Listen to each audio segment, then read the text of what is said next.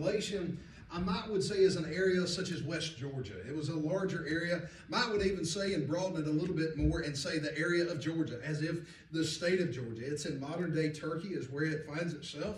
I don't believe that it is a city anymore as far as by the name Galatia or anything of that nature. And I don't know of the church, but I do know this about the church largely in Turkey is Turkey used to be one of the greatest Christian nations on the face of the world. And yet we now see that it is one of the greatest Islamic nations in all of the world. Beloved, things do happen. I'm not trying to be woe-minded as us. I'm just saying, beloved, there is something about it. When we hold to the truths of Scripture, they will persist. They will prevail. But if we give up on them, there may be things such as even the area of Galatians to where Paul worked and where Paul labored, and yet it has been turned to something other than Christianity. Beloved, it is something that we should always be mindful of. I'm watching the church seems to be rising in Africa in many ways. God seems to be planting many people there. I think about even the work that we've been affiliated with, Brother Tommy and Sister Teresa, as they continue their work in Uganda. I think what a blessing it is for us to be involved in that, and that this is kind of what Paul's doing. He sent a letter over to the Galatians, and a letter that is quite something to say the least. This morning, what I would like to do, I would like to take and read the entirety of this book. I understand it to be about 20 minutes. With my slow of speech and sometimes messing up on words, it might take us a little bit longer. But this morning, I want us to read the entirety of this book of Galatians together this morning. So I hope you have found your place in the book of Galatians, and we'll begin reading in Galatians chapter 1, verse 1. Paul, an apostle, not of men, neither by man, but by Jesus Christ and God the Father, who raised him from the dead, and all the brethren which are with me, unto the churches of Galatia. Grace be to you, and peace from God the Father, and from our Lord Jesus Christ, who gave himself for our sins, that he might deliver us from this present evil world, according to the will of God and our Father, to whom be glory forever and ever. Amen. Verse 6. I marvel that ye are so soon removed from him that called you into the grace of Christ unto another gospel, which is not another. But there be some that trouble you and would pervert the gospel of Christ. But though we, or an angel from heaven, preach any other gospel unto you than that which we have preached unto you, let him be accursed. As we have said before, so say I now again, if any man preach any other gospel unto you than that ye have received, let him be accursed. For do I now persuade men or God, or do I seek to please men?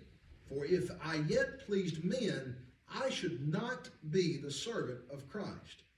Verse 11. But I certify you, brethren, that the gospel which was preached of me is not after man. For I neither received it of man, neither was I taught it, but by the revelation of Jesus Christ. For ye have heard of my conversation in past time, the Jews' religion, how that beyond measure I persecuted the church of God, and wasted it, and profited in the Jews' religion above many mine equals in mine own nation, being more exceedingly zealous of the traditions of my fathers. But when it pleased God, who separated me from my mother's womb, and called me by his grace, to reveal his Son in me, that I might preach him among the heathen, immediately I conferred not with flesh and blood, neither went I up to Jerusalem to them which were apostles before me, but I went into Arabia and returned again unto Damascus. Then, after 3 years, I went up to Jerusalem to see Peter, and abode with him 15 days. But other of the apostles saw I none, save James, the Lord's brother.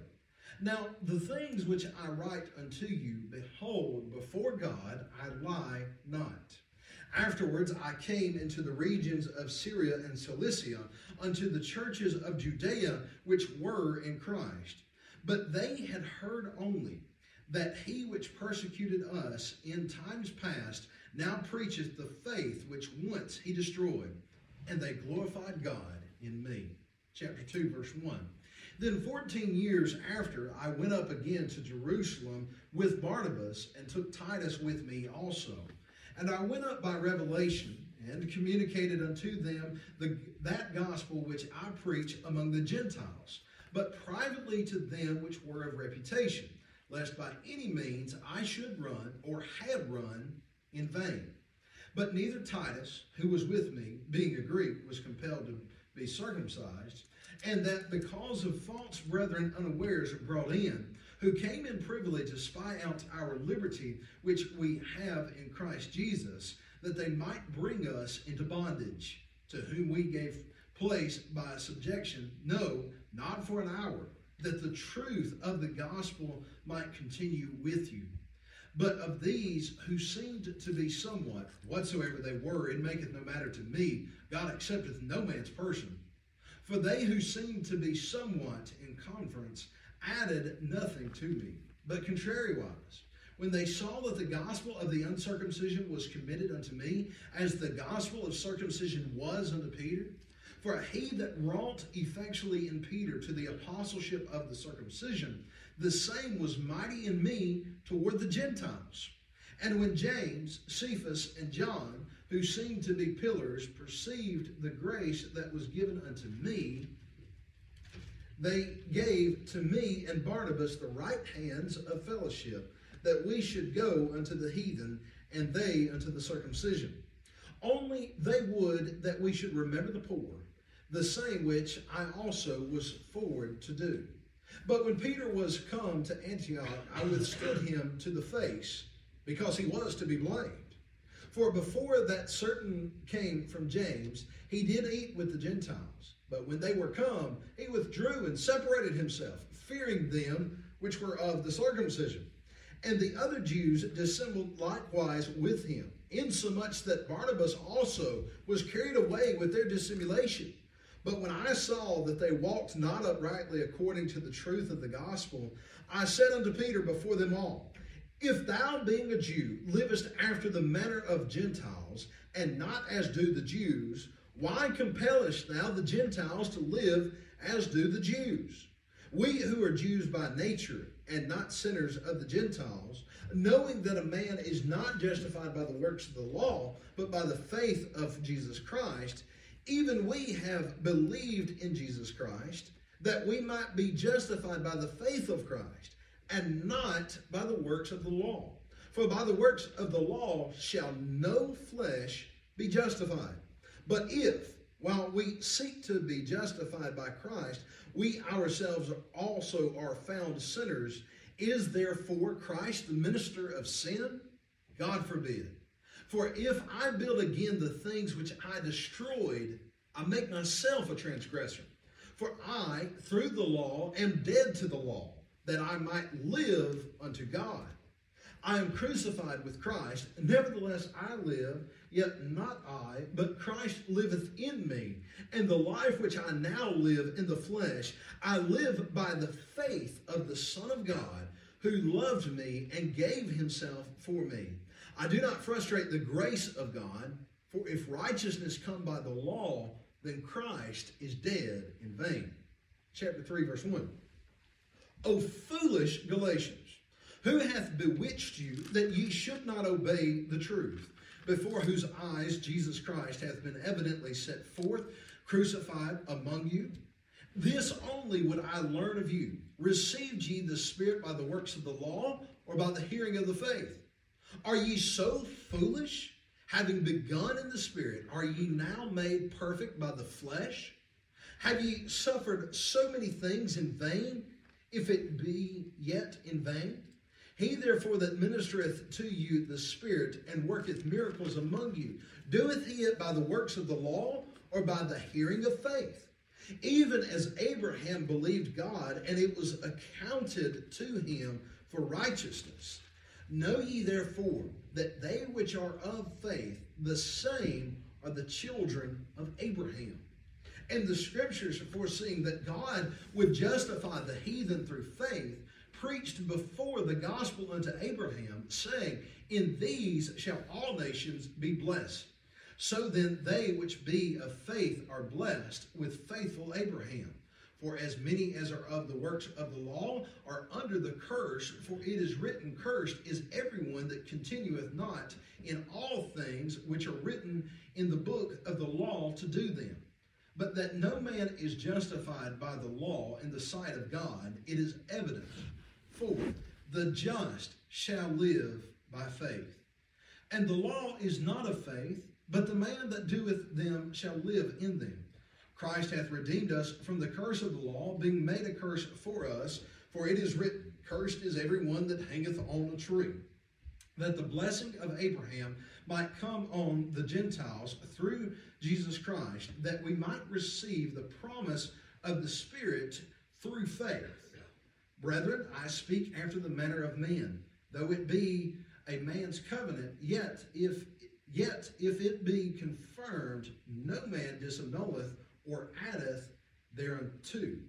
Now to Abraham and his seed were the promises made.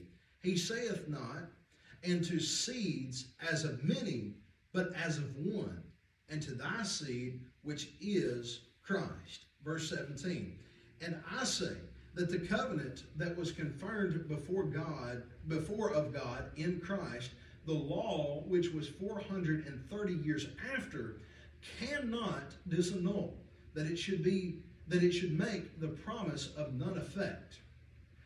For if the inheritance be of the law, it is no more of promise, but God gave it to Abraham by promise.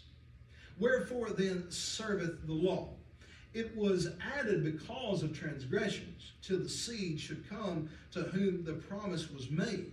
And it was ordained by angels in the hand of a mediator. Now a mediator is not a mediator of one, but God is one. Is the law then against the promises of God? God forbid. For if there had been a law given which could have given life, verily righteousness should have been by the law. But the Scripture hath concluded all under sin, that the promise by faith of Jesus Christ might be given to them that believe. But before faith came, we were kept under the law, shut up unto the faith which should afterwards be revealed. Wherefore the law was our schoolmaster, to bring us unto Christ, that we might be justified by faith. But after that faith is come, we are no longer under a schoolmaster. For ye are all the children of God by faith in Christ Jesus. For as many of you as have been baptized into Christ have put on Christ. There is neither Jew nor Greek. There is neither bond nor free. There is neither male nor female. For ye are all one in Christ Jesus. And if ye be Christ's, then ye are Abraham's seed and heirs according to the promise. Chapter 4, verse 1.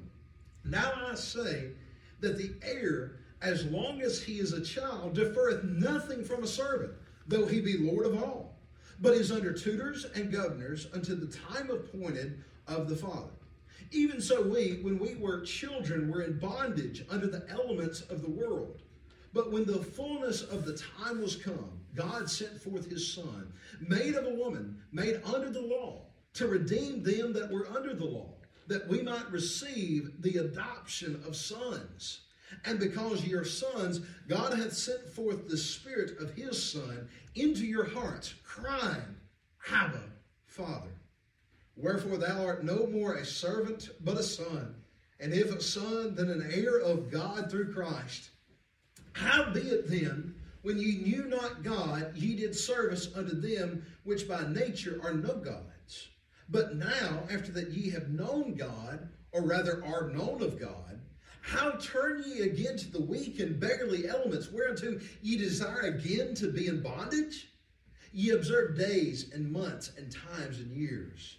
I am afraid of you, lest I have bestowed upon you labor in vain. Verse 12. Brethren, I beseech you, be as I am, for I am as ye are, and ye have not injured me at all. Yet know how through infirmity of the flesh I preached the gospel unto you at the first. And my temptation which was in my flesh ye despised not, nor rejected, but received me as an angel of God, even as Christ Jesus. Where is then the blessedness ye speak of? For I bear you record that if it had been possible, ye would have plucked out your own eyes and have given them to me. Am I therefore become your enemy because I tell you the truth? They zealously affect you, but not well. Yea, they would exclude you that ye might afflict them. But it is good to be zealously affected always in a good thing, and not only when I am present with you. My little children, of whom I travail in birth again until Christ be formed in you.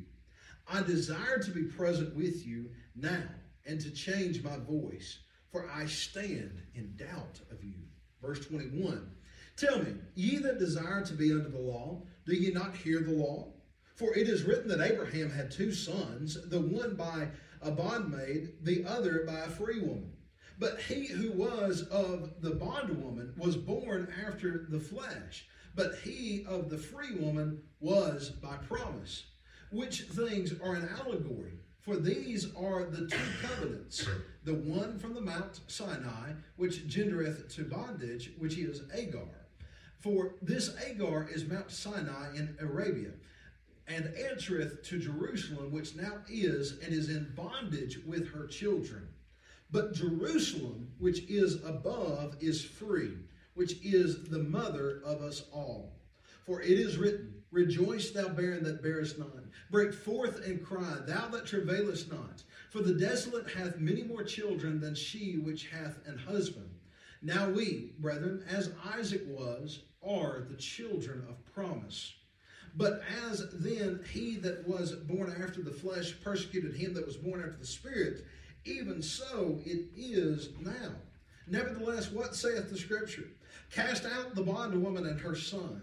For the son of the bondwoman shall not be heir with the son of the free woman. So then, brethren, we are not children of the bondwoman, but of the free. Chapter 5, verse 1. Stand fast, therefore, in the liberty wherewith Christ hath made us free, and be not entangled again with the yoke of bondage. Behold, I, Paul, say unto you, that if ye be circumcised, Christ shall profit you nothing. For I testify again to every man that is circumcised, that he is a debtor to the whole law. Christ is become of no effect unto you. Whosoever of you are justified by the law, ye are fallen from grace. For we through the Spirit wait for the hope of righteousness by faith. For in Jesus Christ neither circumcision availeth anything, nor uncircumcision, but faith which worketh by love. Ye did run well. Who did hinder you that ye should not obey the truth? This persuasion cometh not of him that calleth you. A little leaven leaveneth the whole lump.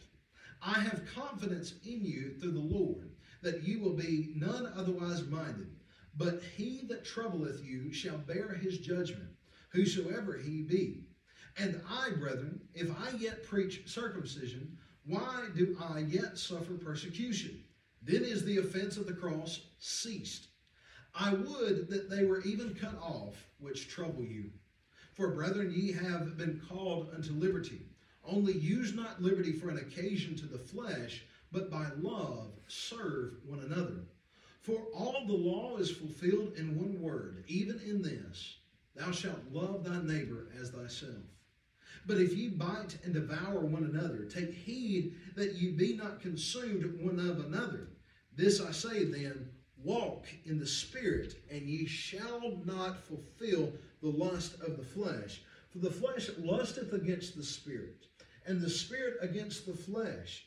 And these are contrary the one to the other, so that ye cannot do the things that ye would.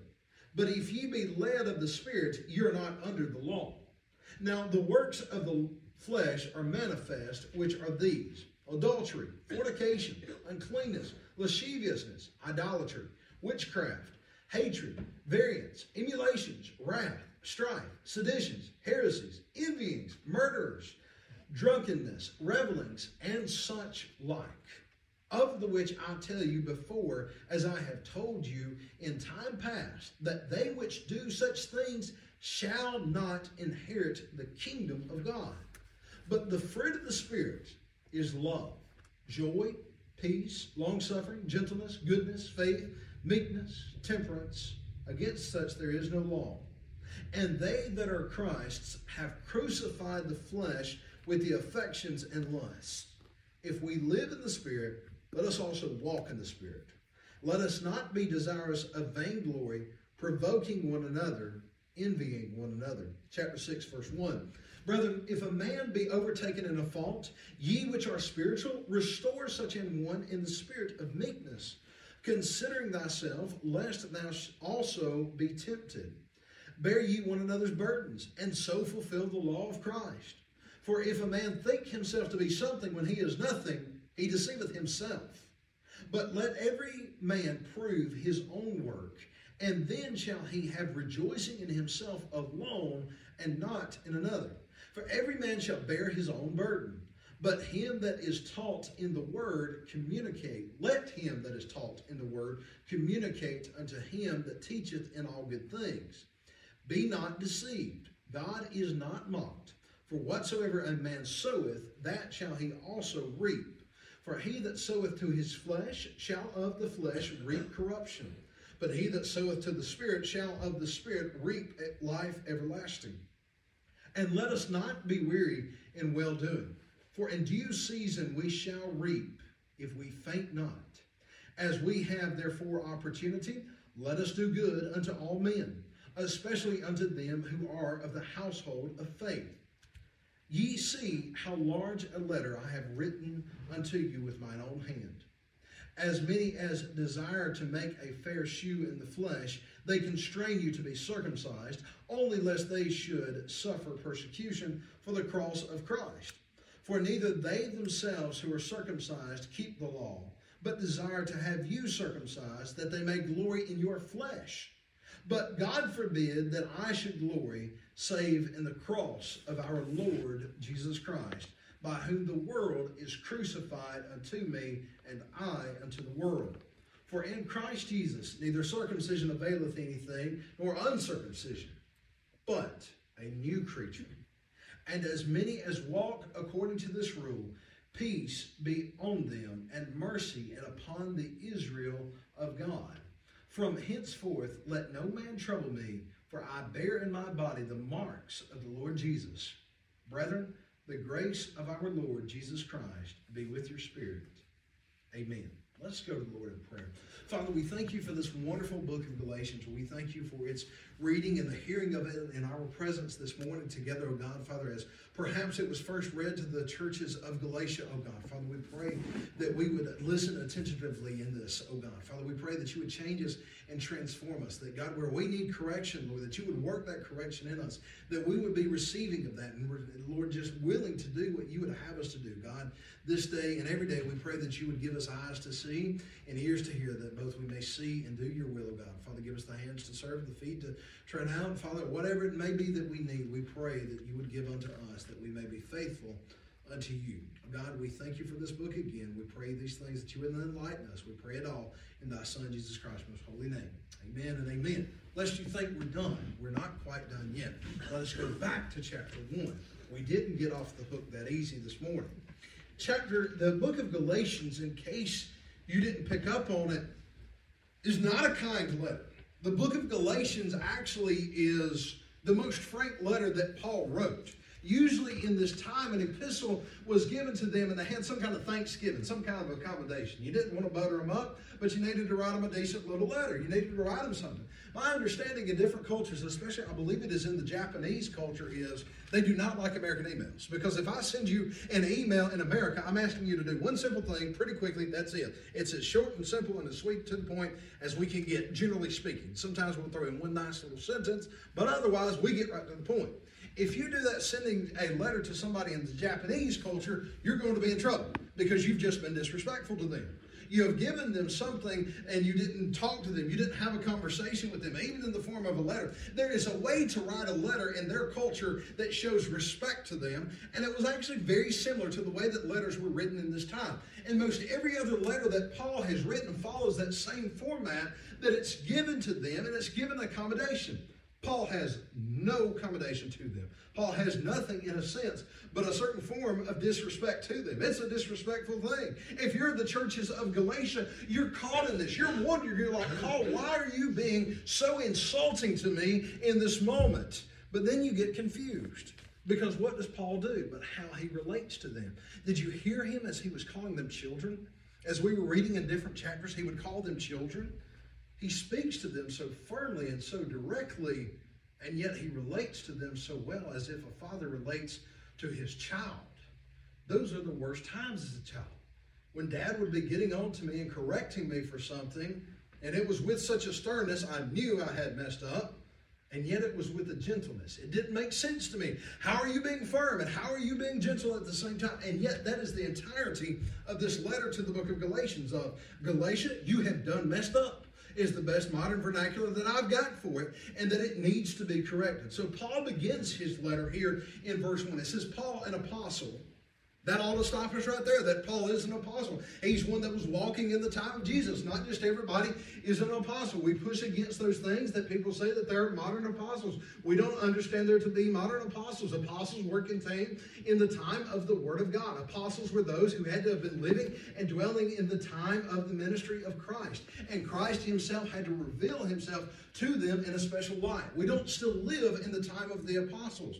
But nonetheless, there was a comparison that was going on in the early church. Are we going to listen to Paul? Are we going to listen to Apollos? We know that from the book of Corinthians, that was a problem, is who do we listen to?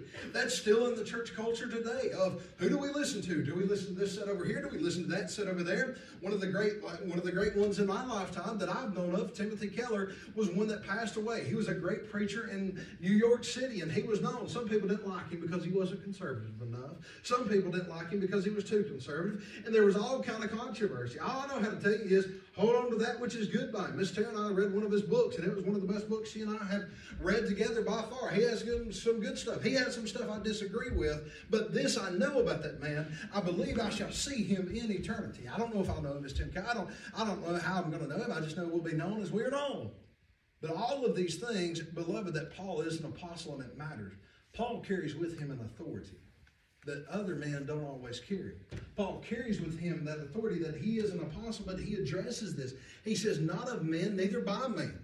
That the purpose of his apostleship, he wasn't given to him by men, nor is it for man. That the reason that he was made an apostle, he was made an apostle by God, and that he was made an apostle for God, not of men. Paul is orienting the Galatians to realize these things. As Paul is drawing them in, he's inviting them to see, okay, Paul, you're making everything about God. And that's the way that we should make it about, is that ultimately we're making it about God. It makes it about God and about one another, but never about self. He says, by man, neither by man, but by Jesus Christ and God the Father who raised him from the dead. That the church is still dealing with this early on is the fact that God did in fact raise his son, Jesus Christ, from the dead. That this wasn't happenstance. This wasn't just a rumor. This is something that did in fact happen. That still to this day, we must claim it. That there are certain ones that want to accept the teaching of the church. They want to accept many of the teachings of the church and many of the good works of the church. And yet they do not want to accept the fundamental truth that God raised his son from the dead, that his son died on the cross for us. We were singing that song, In Christ Alone. One of the churches, or somebody wrote to Keith and Kristen Getty and the other writers on that song and said, we want to include it in our hymnal, but we need to change one of the lyrics. One of the verses of that song says, and on that cross, the wrath of God was satisfied. They wanted to change the lyrics. Mind you, these lyrics that I'm about to say, I want to tell you are solid. They said they want to say that, and on that cross, the love of God was magnified. I have absolutely nothing wrong with that statement. That's a glorious truth, that on that cross, the love of Christ, the love of God was magnified. That's a true statement. But the Gettys wouldn't allow it to take place because they knew that it was missing something. They knew that it didn't communicate everything that they are working toward in that song. That song is telling the story of the cross of Christ, and it's telling the story of what it means in mine and your life. What a wonderful song that is that we sing. They knew that it had to say, and on that cross, the wrath of God was satisfied. Beloved, another thing that we must cling to is the reality that Christ was resurrected from the dead. If Christ was not resurrected from the dead, you and I are of all people to be most pitied. You and I are sitting here doing the most foolish thing in the world. But yet, if Christ was truly risen from the grave by his Father, God of all, if it is truly that he was risen, then you and I have a purpose. You and I have a master. You and I have a Lord. You and I have somebody that we are to be serving. The entirety of the gospel hinges on the reality of whether or not God did raise his Son. It's not good enough that not only did he die, no, we can't stop in verse 3 of in Christ alone. We've got to get in verse 4, or maybe it is in verse 3, and the other one's in verse 2. Whatever it is, we've got to get the reality that Christ was risen and that he triumphed over sin, and that, yes, God is the one who raised him. In verse 2 it says, and all the brethren which are with me. That tells me a lot of people are writing this letter, that it's not just Paul. It is Titus. It is likely Barnabas. It is some of these others, that Paul is not alone, that he is writing these things in connection with others. And notice again, as we've already mentioned, it says, unto the churches of Galatia, unto the churches of West Georgia, unto the churches of Georgia, unto the churches of the Southeast, unto the churches of America. Whatever way that you want to say it is, Paul knew that it was not just a problem in one church. Paul knew that it was a problem in many churches. Oftentimes, it's been my experience, I've lived through a lot of church controversies, the only way that I know how to say it. And I used to think, well, these are just problems in the church that I grew up in. These are just problems that were localized to what I felt. And then I got to learning some things, and I'm like, wait a minute, these are problems that are all over. These are problems that are happening in so many different places. And the church has come together throughout centuries to talk about these things and discuss these things. I have in my library a Bible that is called the Reformation Study Bible, and it contains in the back of that Bible many of the early church covenants, many of the church creeds, what they would say. One of them is the Apostles' Creed that some of us will brush against when we hear it, because the Apostles' Creed and the Nicene Creed both have this in there, where it's saying these different statements about God that we believe to be true. And then it says in there, and it'll scare us Baptists and us other denominations, but it says, and the Holy Catholic Church. And we all look at that real funny. We're like, wait a second. That's not good. That's a red flag for us. But even what it means is the universal church. And I didn't know that until I stepped into the Methodist church, and they wanted us to say the Apostles' Creed together. And then I figured out that that's something that's been passed down through the church through the ages. And then we've got other statements of faith that have been made. Do y'all know that our church statement of faith that we have, which is a modification of the Baptist Faith and Message 2000, is based on the Baptist Faith and Message 1964 or 63, and then the one that came out in the 1920s. And even that's based on the London Confession of Faith, which you can find in that Reformation Study Bible. And it's confessed on all the statements of faith that came before it. Beloved, we're not the first. And Lord willing, will not be the last. I fully expect, now the Lord may come. The Lord returns, it's on his timetable, not mine. The Lord may return before we go to lunch today. I don't know. But Lord willing, it's going to continue into the next generation. And the truths must remain. The church has fought for these things. The church has met for these things. And every now and then the church just needs a little bit of correcting. And that's exactly what's happening with him. And he's writing with a bunch of others. It's not by himself. He does begin. He says, grace be to you and peace from God the Father and from our Lord Jesus Christ. He does still open to them sweetly. He does still talk to them kindly. Beloved, when we're talking to a brother or a sister in the faith, there ought to be a kindness that approaches us. How many times we have approached brothers and sisters with hatred in our hearts, whether we meant to or not, whether we did so intentionally or not. Sometimes I brush up against them. I mentioned the Catholics and I talk about them. I've got dear Catholic friends that I would never say a word to hurt. I stand very differently than what they do on many of things. And I believe a lot of truths that are solid according to the Bible that are different than them. But beloved, I never want to be mean to them. I have other friends that believe differently than what I do. We never want to be mean to them.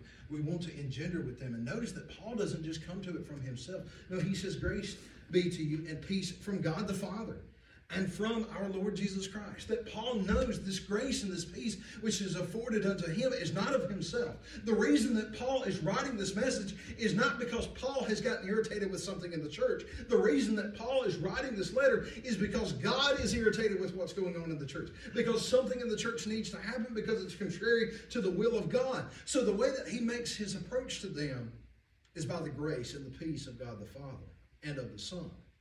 It says in verse 4, who gave himself for our sins. Love how Paul relates. It says for our sins. Paul doesn't disclude himself. Paul doesn't say for your sins. No, Paul includes himself and says who gave himself for our sins, that he might deliver us from this present evil world according to the will of God and our Father. Hallelujah, what a sentence.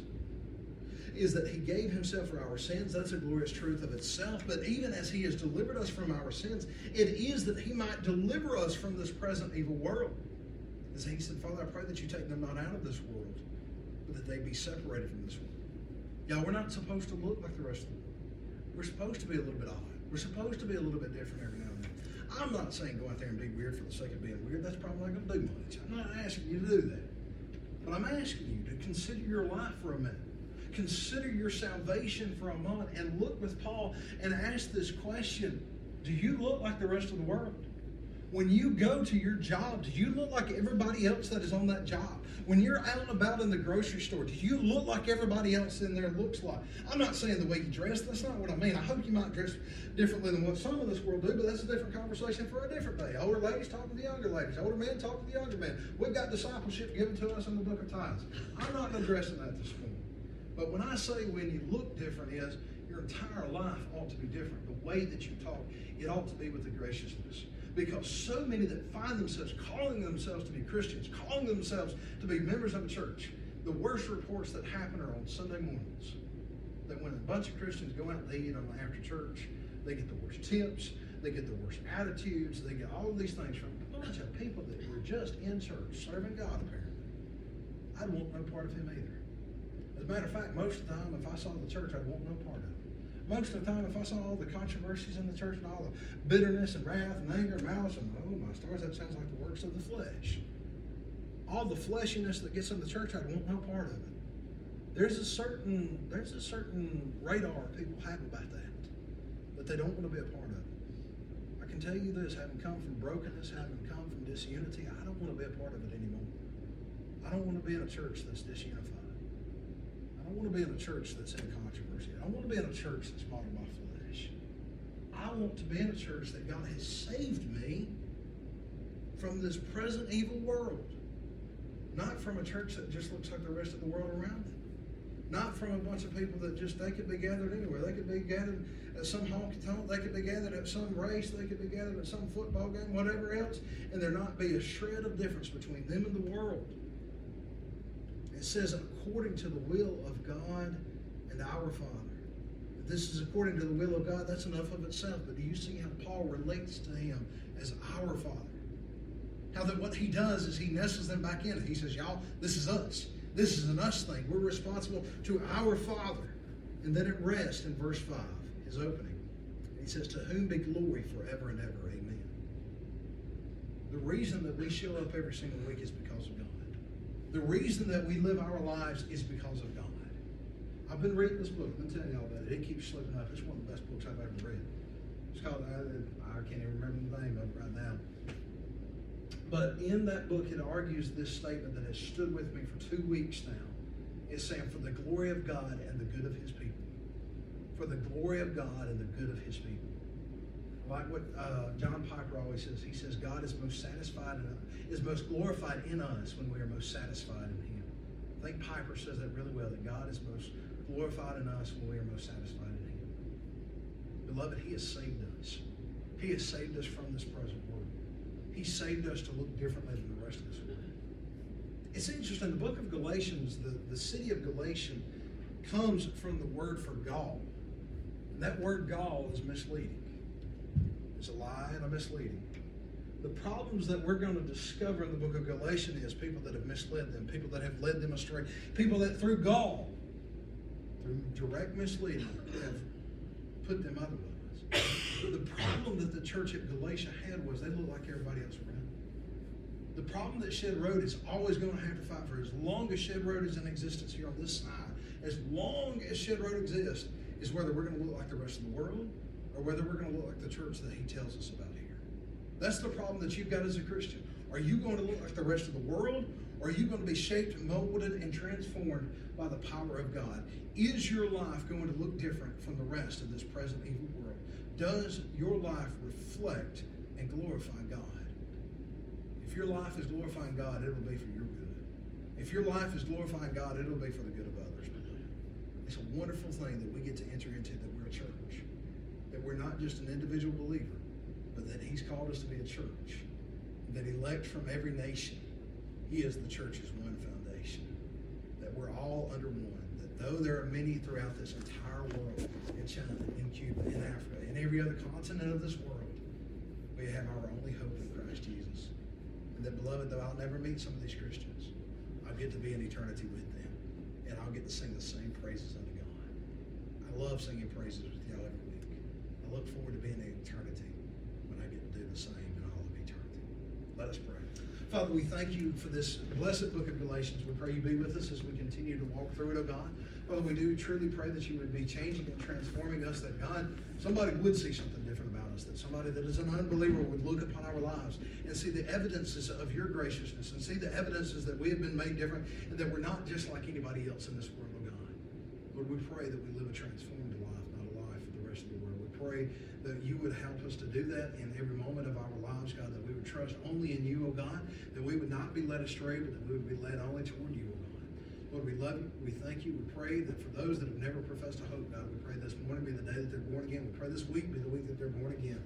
And again, for those of us that are already born again, we pray to live for you and for you alone this week. Father, we pray all these things in thy Son, Jesus Christ's holy name. Amen.